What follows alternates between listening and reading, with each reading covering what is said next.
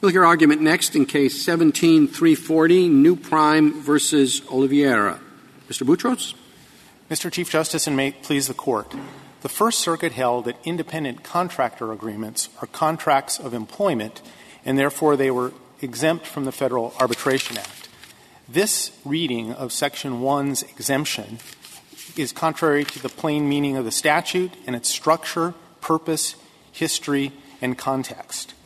This Court, for many years, going back to before when the Federal Arbitration Act was enacted, has said over and over again that if Congress uses words like employment or employee or employer in a statute without further helpful definition, it intends for the common law agency rules to govern, that govern an employer and employee relationship.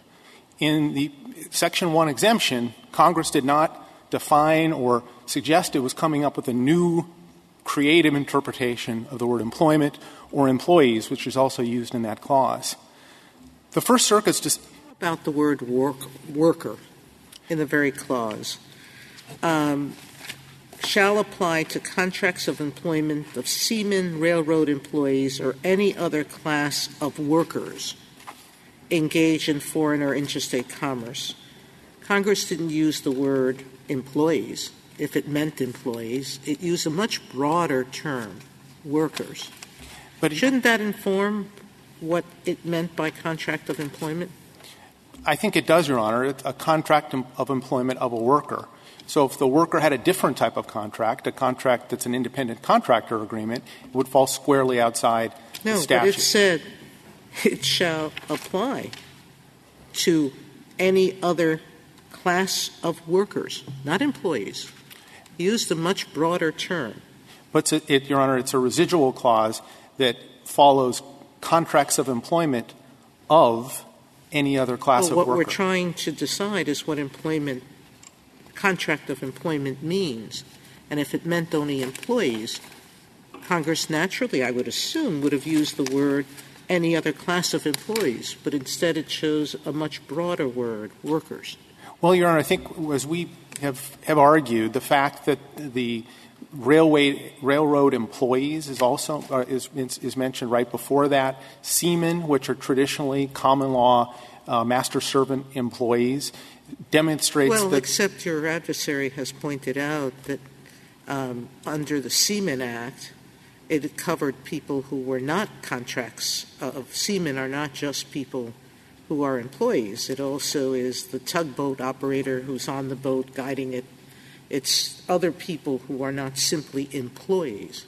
But Congress just 5 years earlier in the Jones Act defined seamen under the Jones Act as actions in the course of their employment, and as employees. This Court's Chandris decision also uses the common law definition, a substantial connection. What you make of the other side that says in the seaman category, the ship surgeon, the pilot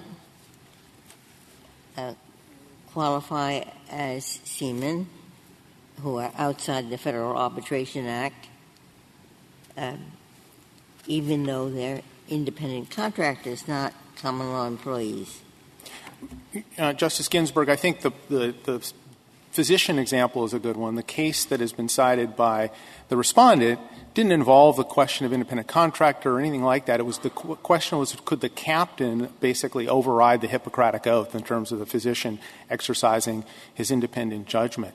And I don't think the Court has to determine whether every seaman is an employee or not. The question is whether they had a contract of employment. And under this Court's decision in Circuit City, the Court emphasized that the exemption to the Federal Arbitration Act for contracts of employment should be given a narrow construction and a precise reading in order to further the pro-arbitration policies of the Federal Arbitration Act. Well, narrow in the sense that it was limited to transportation workers. In that case, yes, Your Honor, that was the issue.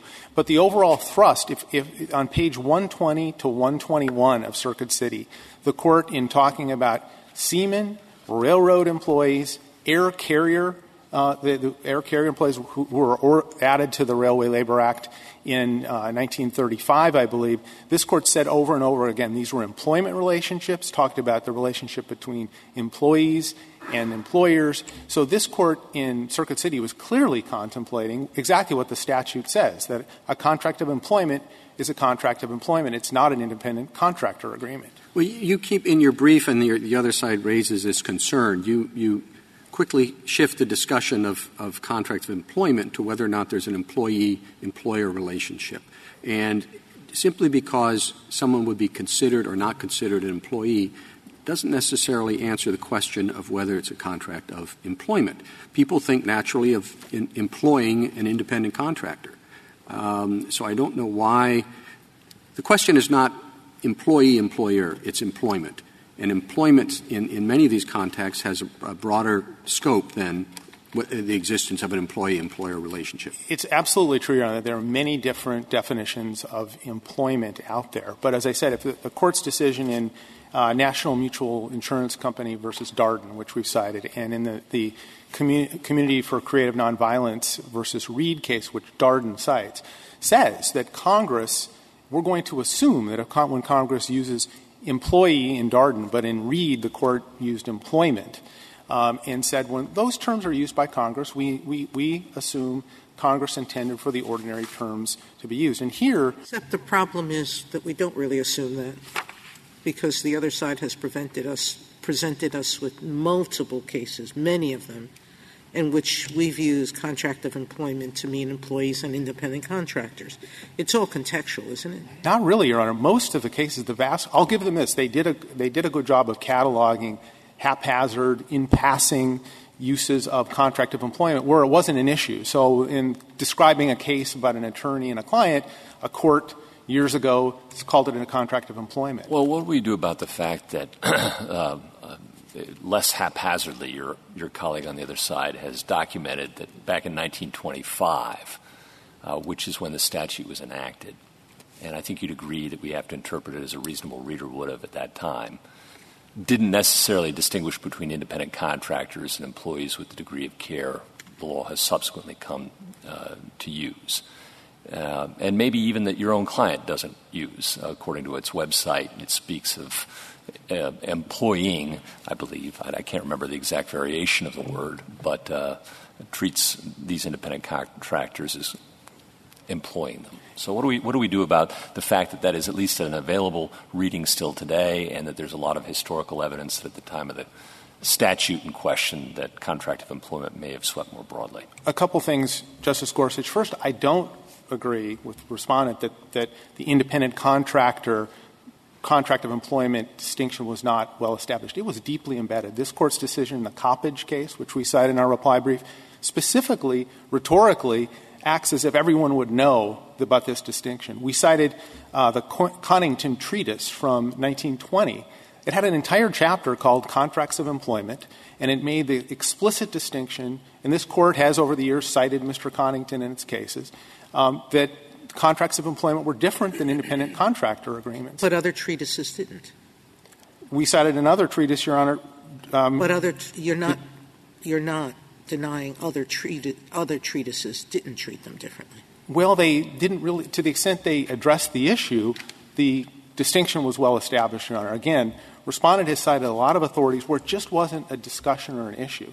And the need for a narrow construction of Section 1 in order to further the pro-arbitration policies of the Act, plus the presumption that Congress meant what it said when it said employment, that means even if we come to a draw or even if they come up with some other authorities, the background presumption is that Congress meant contract of employment. And I think it's also important that it's been nearly 100 years and no court had ever decided that the words contracts of employment, which are pretty clear, mean something completely different. The First Circuit and Mr. Oliveira contend that those words mean agreement to work.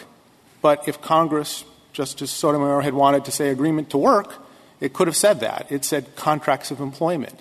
So I think it's just very clear from the language of the statute that Congress intended traditional employment agreements to be the subject of the exemption. Could you address the gateway question? Who decides this? Your Honor, we believe that the Court's cases like Rent-A-Center and First Options and that talk about whether you have a valid delegation clause. In the first instance, the issue goes to the arbitrator because the parties agreed to arbitrate issues concerning what's arbitrable. And that's what this is. We admit, we concede that it's a bit different than some of the Court's cases. So the Kindred Nurseries case ruled where the Court ruled that the Federal Arbitration Act did apply to a contract when there was a dispute about formation, and the party there had argued that because there was a dispute as to whether an agreement was formed, the FAA hadn't been triggered. But if Section 1 puts an entire category, even if you say it's a narrow category, outside the Arbitration Act entirely, it's exempt from the Federal Arbitration Act, then how can you use the Arbitration Act? The delegation clause would never come into play because agreements that fit the description, contracts of employment, they're outside the Federal Arbitration Act. You can't use the Act to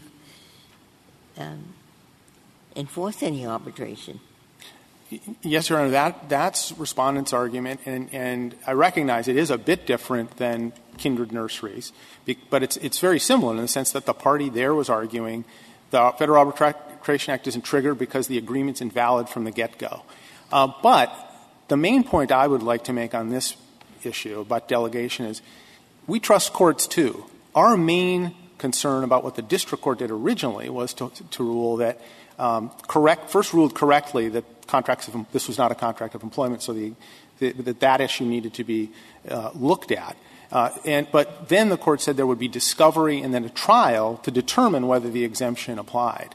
And we respectfully submit that if a court, whoever decides this, an arbitrator or a court, it should be done based on the four corners of the contract and based on whether it's a contract of employment or an independent contract. I thought the trial was supposed to be to determine whether this was an independent contractor and therefore outside the Section 1 exemption. Exactly, Your Honor. And our point is that's the really merits of the case. Mr. Oliveira's argument is that in actual fact he was an employee in the way the relationship in practice functioned. So that's the merits. So if we're required to have a trial in federal district court about that issue, and if New Prime prevails and it's determined that he's actually an independent contractor, the right to arbitrate that issue would have basically been defeated. Mr. Boutros, you've moved nicely to the merits, but just so we haven't ignored where we've moved so quickly in response to Justice Ginsburg's question, and I share the same concerns, so perhaps you can help me. Before a court can do anything, issue an order under Section 4 compelling arbitration, that's what you want, is an order from the district court compelling arbitration. I would have thought it would have had to satisfy itself. It had the power to issue such an order. And Section 1 has this carve-out. And why isn't it more like a challenge to the delegation provision itself, if you want to use Rent-A-Center as your authorities, I believe you do, rather than a challenge to the underlying contract? If we're going to make an analogy, I would have thought the analogy would have worked the other way. Help me. I think, Your Honor, I have to say that is another analogy, and it's one that it's another way the court could go. But here, the presumption's kind of been flipped on us. We have an agreement that was in commerce. Everyone agrees with that. It's not a contract of employment. It's an independent contractor agreement. On the face of the Federal Arbitration Act, the district court had jurisdiction. Mr. Oliveira is asking for an exception.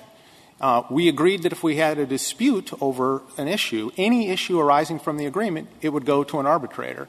And so it's not a question of jurisdiction. The Federal District Court, I think, had the power, inherent power, to stay or order specific performance of an agreement aside from the Federal Arbitration Act. But I do recognize that we're asking on that issue for the court to take another step. And pivoting back to the merits, on that point, it's the respondent who's asking for an upheaval. Basically, they argue that every word in the exemption is a surprise word. Contract means agreement. Employment means work or business of any kind. Seaman means everything. And in the Wisconsin Central case from last term, where the question was, what does money mean? The court said the government had made a decent case that money could be interpreted in more broadly, but that wasn't the ordinary usage. And the court said, is it really ordinary to say money means everything? Here, Mr. Oliveira is basically arguing that contract of employment means every type of work. Well, but just saying that the arbitrator will decide arbitrability, there are different degrees of arbitrability. It's one thing to say, for example, if you have an agreement, we'll arbitrate all disputes on the plant floor. And then, the company builds another extension of it, and the question is whether it applies there. That's sort of within the four corners of the arbitration agreement. But if the issue is, does the Act apply at all, that seems to be on a different order of magnitude. And it seems quite another thing to say that the arbitrator gets to decide whether a court can decide compel arbitration at all. It is a different thing, Your Honor. And we, as I said, if the question is whether a district court would decide this, we'd be happy to have the federal district court interpret the contract, or this court could do it. The contract is an independent contractor agreement on its face. So I do think it is a different inquiry. This court has never held that interpreting that provision is an arbitrability issue that can be the reason that it's different is that when you decide whether parties have agreed to arbitrate arbitrability, is there an arbitration clause or not, you're looking to their intent and contract document. When you decide whether there are procedural bars to this arbitration, you are looking to interpret a contract again, which will have the thing there. All right? Here, we are not doing that. We are interpreting a statute. And there is no reason — well, all right, you see that? I mean, seems to me very different. As to the general question, if you read this just off the bat, you might think there is a whole category of arbitration called labor arbitration. And labor arbitration, even in 1925 and before, worked pretty well. And so you might have thought that Congress had in mind, we're not talking here about labor arbitration. We're talking about business arbitration. And particularly labor arbitration where we don't have constitutional authority to act, because that's what people thought in 1925. And so that is not just a dictionary word. That's saying what they're after is trying to exclude arguments between employees not in interstate commerce, et cetera, and their employers from this statute. The NLRB or its predecessors or early other methods are available for labor arbitration. If you take that as a kind of framework, yes. Which is hard to do with Circuit City, I grant you, but still. I was about to say that. Yeah, of course. But still, Circuit City it says what it says, but it does. I don't know when we want to go further than necessary. Well, and I do think if we look at the dissent in Circuit City was making the point that this was about labor statutes, but the labor statutes apply to employees, and the unions are bargaining for employees, not for independent contractors. The labor strife and the labor peace issues were employees striking in the battles between the railroads and the unions. What about the argument that the independent contractor status here was a sham, that it was a label rigged to make this person appear in the face, as you said, an independent contractor, when in fact the new prime calls all the shots. Whether you label this driver an independent contractor or an employee, he is subject to new prime's control as to a lot more than just the result of the work. Yeah, Justice, that argument, yes, that this is a phony label. that, in fact, this person is an employee, not an independent contractor? We disagree, obviously, on the merits. That's the merits question that would be arbitrated. And if Mr. Oliveira is correct, he'd be entitled to further relief under the Fair Labor Standards Act, which is one of the provisions he's suing under. We disagree with that. And the other point, Justice Ginsburg, is that here it's undisputed that Mr. Oliveira had the choice, the free, at his choice to be either an independent contractor or an employee. He was told by a New Prime's representative, you could be one or the other, but it's to your benefit if you elect the independent contractor format. But yes, Your Honor, that's what he alleges. But there's evidence, some of the amicus briefs talk about this, that independent contractors make net out much more in pay. They have freedom and flexibility. And it may be that it didn't turn out well for Mr. Oliveira. And if he's right, I want to make this clear, the arbitration process needs to be fair, and he would have, Mr. Oliveira and New Prime would put their cases onto an arbitrator, and if he's right, he'll prevail. If New Prime's correct, it will prevail. And these arbitration proceedings can produce significant awards. Multiple people will bring the actions. I've seen it happen with great frequency. There is effective relief. And so the theory that this is a sham, that goes to the merits and to the function and how the relationship was in practice. On this, did I understand – I've been pondering your answer to the question I asked a while ago. Did I understand you'd be perfectly happy to have a court decide the arbitrability issue here? Your Honor, we think that that as we've argued, that this falls within Rent-A-Center maybe one step beyond. But if the court were to rule that independent contractor agreements are not contracts of employment, but we need a court, either this court or the district court, to decide that. As I said, we trust courts, too, to make that determination. Well, I must have missed that. I thought there was a lot of fighting over the question of whether a court or an arbitrator should decide the arbitrability in this case. I thought that was the first question presented. That is the first question presented. We stand on it, Your Honor. I'm not abandoning it. But the main problem we have with what the district court ordered, the principal problem, was that it was going to be a trial on the main issue, in fact, the issue Justice Ginsburg mentioned, that is this really an independent contractor agreement? Is it a contract of employment? The statute focuses on the contract, not on the activities. And so the first step we would respectfully submit, if the court rejects our argument about arbitrability, would be to rule that this goes back to the district court or this court rules on the, as a matter of law based on the contract, and then the case, if we're correct that it is an independent contractor agreement, I think it's on the undisputed facts, it is, it has all the elements, then we go to arbitration and then we litigate the issue. Is there any other area of law where we take the party's label, employee versus independent contractor, and give it binding effect?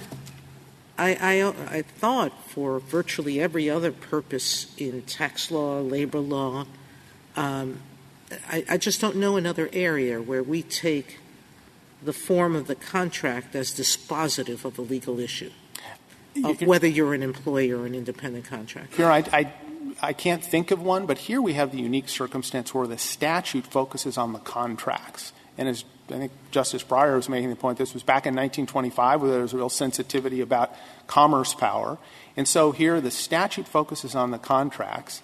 And I go back to Darden and Reed and the 1915 decision that's cited in those cases in Robinson, which I think the But that only gets you as far as letting the arbitrator decide whether the arbitrability clause controls. I don't think that gets to the legal responsibility.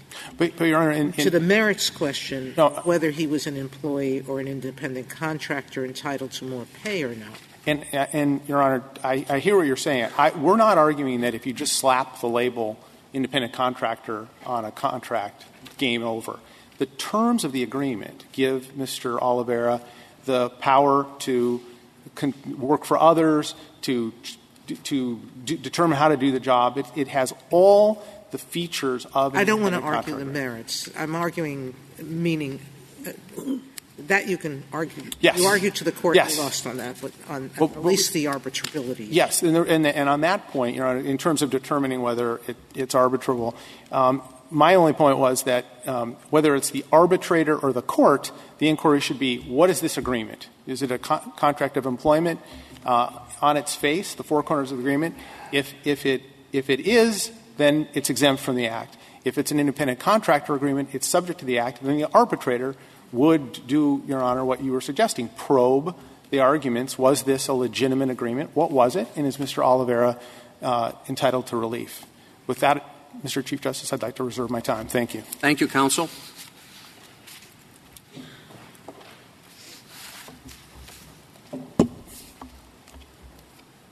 Ms. Bennett? Mr. Chief Justice, and may it please the Court, it's black-letter law that statutes are interpreted according to their ordinary, common meaning, not now, but at the time they were passed.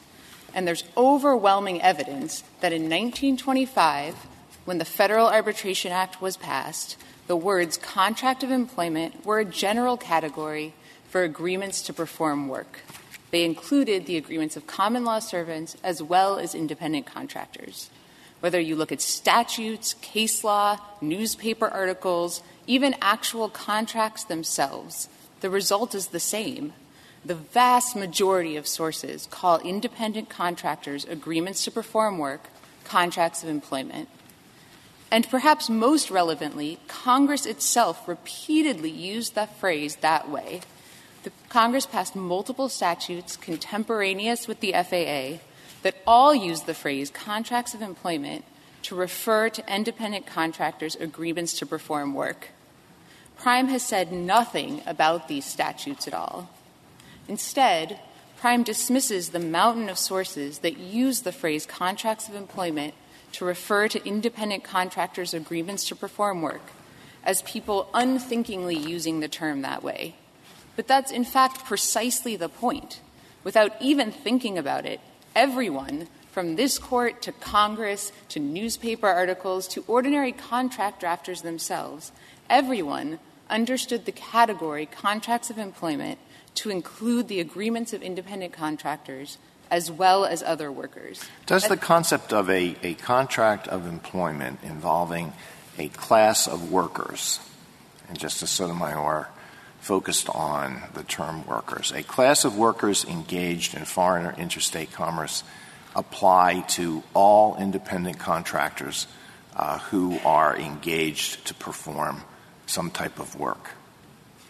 It would apply to all independent contractors who are engaged in foreign or interstate commerce. And this Court has said that the class of workers engaged in foreign or interstate commerce is quite narrow, actually. It's people who are directly involved in transporting goods or so closely associated to it to be assumed to be essentially directly involved. So anybody who's involved, it doesn't – there are no distinctions among the types of independent contractors who might be covered? No, Your Honor. As long as they're a worker, then anybody is. But anybody who does work is a worker? Correct. That's correct, Your Honor. And this makes sense if you look at the historical context and the statutory context when this exemption was enacted.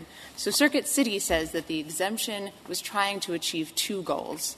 The first goal is Congress was trying to avoid conflicts with pre-existing dispute resolution statutes. And the pre-existing dispute resolution statutes in force at the time defined their scope functionally in terms of the work that was performed, not in terms of the worker's employment status. And so if the exemption depended on a worker's employment status, it would create exactly the kinds of conflicts that Congress was trying to avoid. So if you look, in fact, at the Transportation Act, which was the statute that governed railroad workers at the time, and if you look, in fact, at every dispute resolution statute that preceded the Transportation Act, they all define the phrase railroad employees to mean a worker engaged in the work of the railroad. That is, they defined it based on the work that you did, not your technical employment status. May I go back to Justice Alito's question and Sure. just give you a hypothetical and say Sure. whether your argument includes this too? So suppose that Amazon contracts with FedEx or UPS to ship all its products, and they want to send their disputes to arbitration. Does that fall within the Act, or does that fall within this exemption? It would not fall within the exemption. It would be subject to the FAA. And the reason for that is because the FAA exempts a class of workers engaged in foreign or interstate commerce, not companies engaged in foreign or interstate commerce. And FedEx wouldn't be considered a worker. They would be considered a company. And I want to return to what Circuit City said about the goals of this exemption. So just give me a little bit more on that. In every case, we have to figure out whether a worker is involved or a company is involved?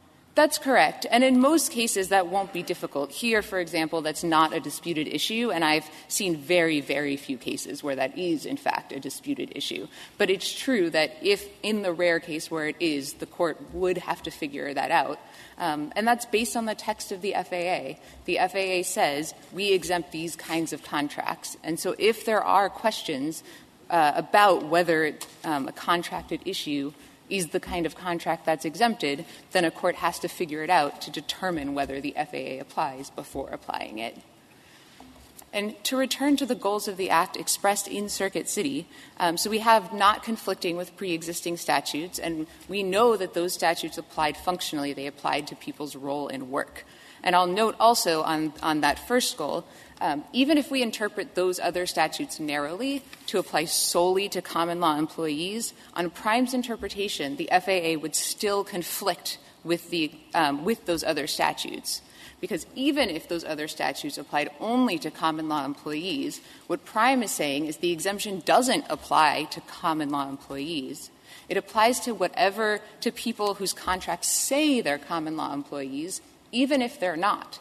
And so you'd have a whole class of people, even on Prime's interpretation, that would be subject both to these pre-existing alternative dispute resolution statutes, as well as the FAA. So anybody whose contract was silent, anybody who was illegally misclassified. And so there'd be a conflict even on Prime's own interpretation of these statutes. And again, we know that these statutes, in fact, were applied functionally. The historian's brief describes dozens of cases in which the Transportation Act was applied to independent contractors or people working for independent contractors. And the second goal of the statute, as Circuit City explains, beyond these specific conflicts, is that Congress was concerned generally with transportation workers' role in the free flow of goods. The FAA was enacted in the wake of years of labor unrest in the transportation industry that had repeatedly shut down commerce. And I want to note that this labor unrest, Prime says that it was only common law employees of the railroads. That's in fact not true. The shopman strike, which happened just before the FAA was passed, was caused in large part by workers who were not common law servants of the railroads that they were striking against. And so, given these years of labor unrest and the havoc that Congress had seen that people who were not common law servants could wreak, it makes perfect sense that Congress would exempt workers based on their role in the transportation of goods, that is, their ability to shut down commerce, rather than their technical employment status that was listed in their contract. It would make no sense at all for Congress to treat workers who had the same ability to disrupt Congress differently simply because of what their contract said. And I want to note that if we take Prime's interpretation, that would also lead us to absurd results in at least two ways. First, on Prime's interpretation, if a worker's contract is silent, that is, if it doesn't say what your employment status is or not, then it would be impossible to determine whether to apply the contract at all. And second, if a contract misclassified a worker, illegally misclassified a worker as an independent contractor, then the FAA, unlike any other federal statute, would depend on that illegal misclassification rather than the actual worker's status. And so we have the text of the statute, the context of the statute, and the absurd results that would result, all pointing us in the same direction. And quickly, just on the first question, I want to note that I think, as Your Honors understand, in general, we don't apply statutes that don't apply. And so if a court is going to apply a statute, it has to figure out first whether it applies. Well, I understand. Justice, please. What are the petitioner's argument that, forget about the FAA, that a court has inherent authority to stay a proceeding pending utilization of an alternate dispute resolution mechanism chosen by the parties? Your Honor, as this Court has repeatedly explained, courts have a duty to exercise the jurisdiction that Congress has granted them. The exceptions to that duty are really under exceptional circumstances. And one of those exceptions could be an ongoing proceeding, but there is no ongoing proceeding here. Courts generally don't have the authority to just stay a proceeding just because they want to or because there might be some proceeding that happens in the future.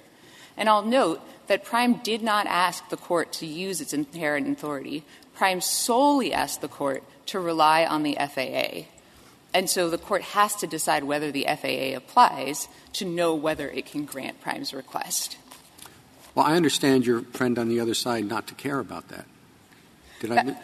That is how I understood the argument as well. That's correct.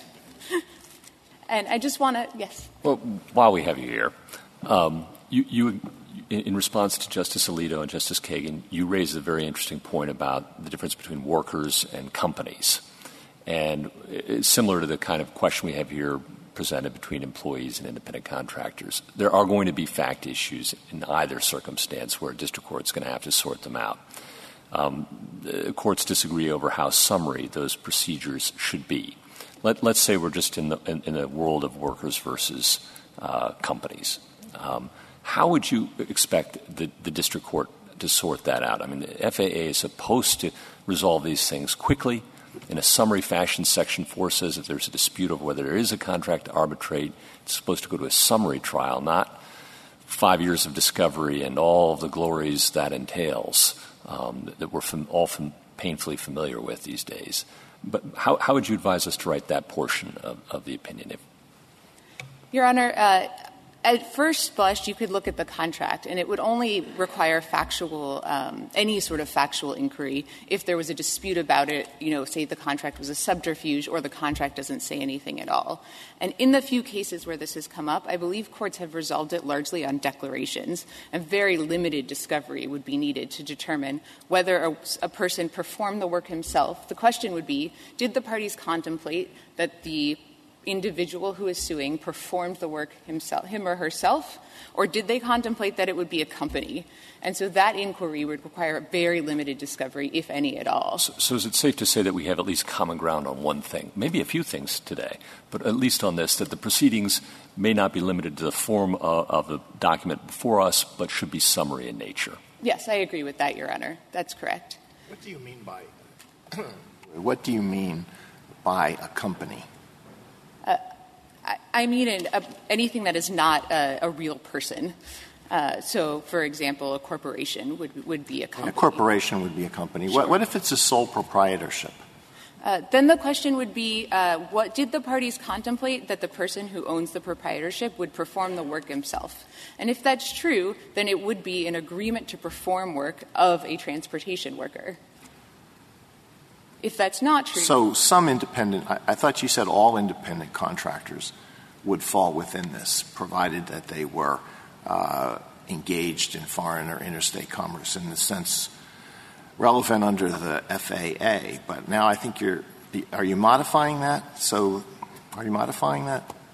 Yes, Your Honor. I'm sorry. I misunderstood the initial question. I was talking about people who would be considered workers. So independent contractors who are businesses would not fall within the exemption. And that's based on the text of the exemption. So if they're businesses, what does that mean? I mean, I got you on corporations, but beyond that, are we getting into a difficult area? I think it's a sole proprietorship if it's a partnership, but it's in business. I think it's easiest to approach the question from the other direction, which is to say, did the parties contemplate that the person with whom they agreed would personally perform the work? And if so, then it would be an agreement to perform work with a transportation worker. If the parties didn't contemplate that the person who agreed to do the work would personally do it, then it wouldn't fall within the exemption. And so we don't need to decide the exact definition of business. Solely just, is this an agreement for someone who is engaged in commerce to personally perform the work? But to take an opposite extreme from UPS or FedEx, suppose it's like Joe Smith Truckers, and Joe Smith Truckers is Joe Smith and his brother. And the contract was with Joe Smith workers, and he says, my brother will do the work? So if the parties contemplated that the brother would do the work, if the brother is the one suing, he's likely not bound by the arbitration agreement at all because he won't have been the one to sign it. The business will have been the one to sign it. If Joe Smith is suing, then the question would be, did the parties contemplate that Joe Smith was agreeing to perform work as a transportation worker? Or did the parties contemplate that Joe Smith was agreeing that this company, somebody at this company would perform work? And I think that would be the question. And this is a really rare, as this case shows where it's undisputed, it's a really rare situation in which it would come up. And part of the reason for that is if a company agrees to arbitration, then it's hard to say that any individual who wasn't contemplated in the contract would have agreed to arbitration at all. It sort of sounds like what you're saying is that if the person is a real independent contractor, then the person is outside of the exemption. But if the entity is not a real independent contractor, which is your argument here regarding Mr. Oliveira, it's different. I'm saying if there are individual workers who are independent contractors, and we know there were such workers in 1925 as now, if there are individuals who are independent contractors, even if they're bona fide independent contractors, they would be covered within the scope of the exemption. What I'm saying is if there's an agreement that's not of a specific person, a worker, to perform work, then they're outside the scope. And I want to quickly address one point that Prime said. Prime says that none of the sources that we have cited are in the context of distinguishing between independent contractors and common law servants. And that's, in fact, not true. We cite dozens of sources that are in that context. In fact, we cite a treatise that is about the law of independent contractors. The reason that's not the majority of sources we've cited is because we've also cited dozens of sources in which in a bunch of different contexts. And so the overwhelming weight of authority in all of these contexts is that a contract of employment was an agreement to perform work. And we were talking about Wisconsin Central before. What Wisconsin Central says is we look at what the ordinary common meaning is. And it's very clear that what an ordinary common person would have understood this exemption to mean in 1925 is that it applied to all agreements to perform work. We don't look at the rare isolated instance. We look at the overwhelming weight of authority, and that means that the agreement is an agreement to perform work. Suppose you win on the issue of arbitrability. The court says, I'm going to decide whether the exemption applies, but then you lose on the issue of the interpretation of the exemption. The court says it doesn't apply to an independent contractor. Mr. Oliveira is an independent contractor, therefore I'm going to order arbitration. Would the arbitrator then be bound by the determination that he is an independent contractor for purposes of applying the Fair Labor Standards Act? No, Your Honor, for two reasons. First, it would just be an initial decision of who the right decision-maker is, and if the court held that the right decision-maker is the arbitrator, then the arbitrator could make that decision. But the second answer is that if a court were to decide the question of – if the court were to hold that the exemption only applies to common law servants, then it would likely decide that question under the common law. And the Fair Labor Standards Act has a different standard. And so the question on the merits of whether a worker is an employee or an independent contractor is different than the question that would be if the court interpreted the exemption to be limited to common law servants. And on that point, I do want to note that Prime cites, a handful of isolated instances, but in fact, none of the sources that Prime cites, in fact, support its position. None of those sources say that we look just to the contract to see whether someone is a common law servant. At most, those sources use the phrase contract of employment more narrowly than what we would suggest the ordinary meaning is. But none of them say that if there's reality contrary to the contract, we would look at that. And again, so both the structure of the statute, the text of the statute, and the history, all of those factors mean that in 1925, the ordinary person would have understood this exemption to apply to all agreements to perform work of transportation workers. If there are no further questions. Thank you. Thank you, counsel. Mr. Boutros, you have 5 minutes left. Thank you, Mr. Chief Justice. I want to start by saying we agree with Mr. Oliveira's position that a determination that this was an independent contractor agreement and therefore could go to arbitration would not bind the arbitrator. Then we'd go to the merits.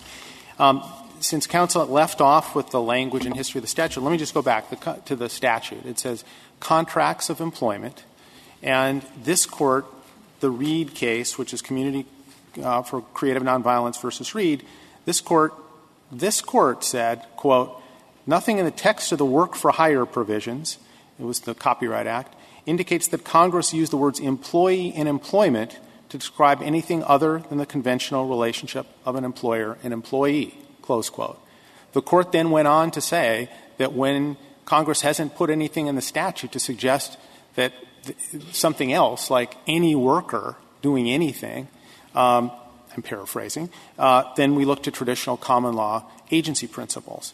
On pages 10 and 11 of our brief, we responded to the cases and authorities that Mr. Oliveira cited with, among other things, this Court in the Coppage case. The Court declared, does not the ordinary contract of employment include an insistence by the employer that the employee shall agree as a condition of the employment that he will not be idle and will not work for whom he pleases, but will serve as present employer and him only so long as the relationship between them shall continue. Was the Coppage v. Kansas shall not join a union? Was that the contract at issue? I think so, Your Honor. And it was Coppage v. Kansas. And so the Court there was clearly making the very distinction we're talking about, that it was well established that a contract of employment was what most people would think. I have a job, I have an employer, they can tell me what to do, they can tell me when I come to work, they can order me to perform tasks. But that the kind of contract that was involved in Coppage v. Kansas was outlawed by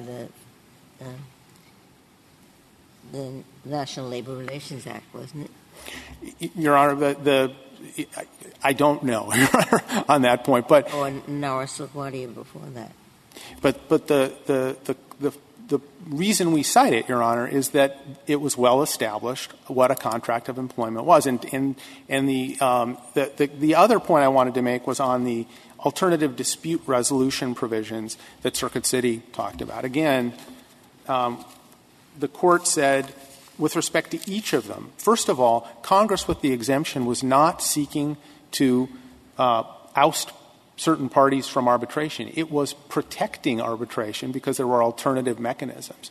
So the exemption itself is pro-arbitration. And in Circuit City on page 120 and 121, with respect to each of the provisions it cited, the Court talked about employment relationships. So with respect to the Transportation Act that counsel mentioned, talked about the employees under the federal law, cited the Transportation Act. Railway Labor Act, employees. The Shipping Commissioner Act, employers and employees. So this Court and Congress were anticipating the traditional employment relationship based on the language of the statute. And with respect to the scope of the provision, in this case, the independent contractor agreement is between New Prime and the limited liability corporation that Mr. Oliveira formed. So it is an agreement between two businesses, and counsel is saying then we have to look and see how the parties contemplated the arrangement would function. But the agreement itself says that Mr. Oliveira could hire other employees, could work for other entities. It gave him the right to do that. So from the face of the contract, it gave him all of those rights. And finally, just with respect to the definition of who's an employee and who's not, because I do think it's relevant. To divorce, what Mr. Oliveira did was take the word contract and find the broadest definition of contract, and then employment and find the broadest definition of that and put them together.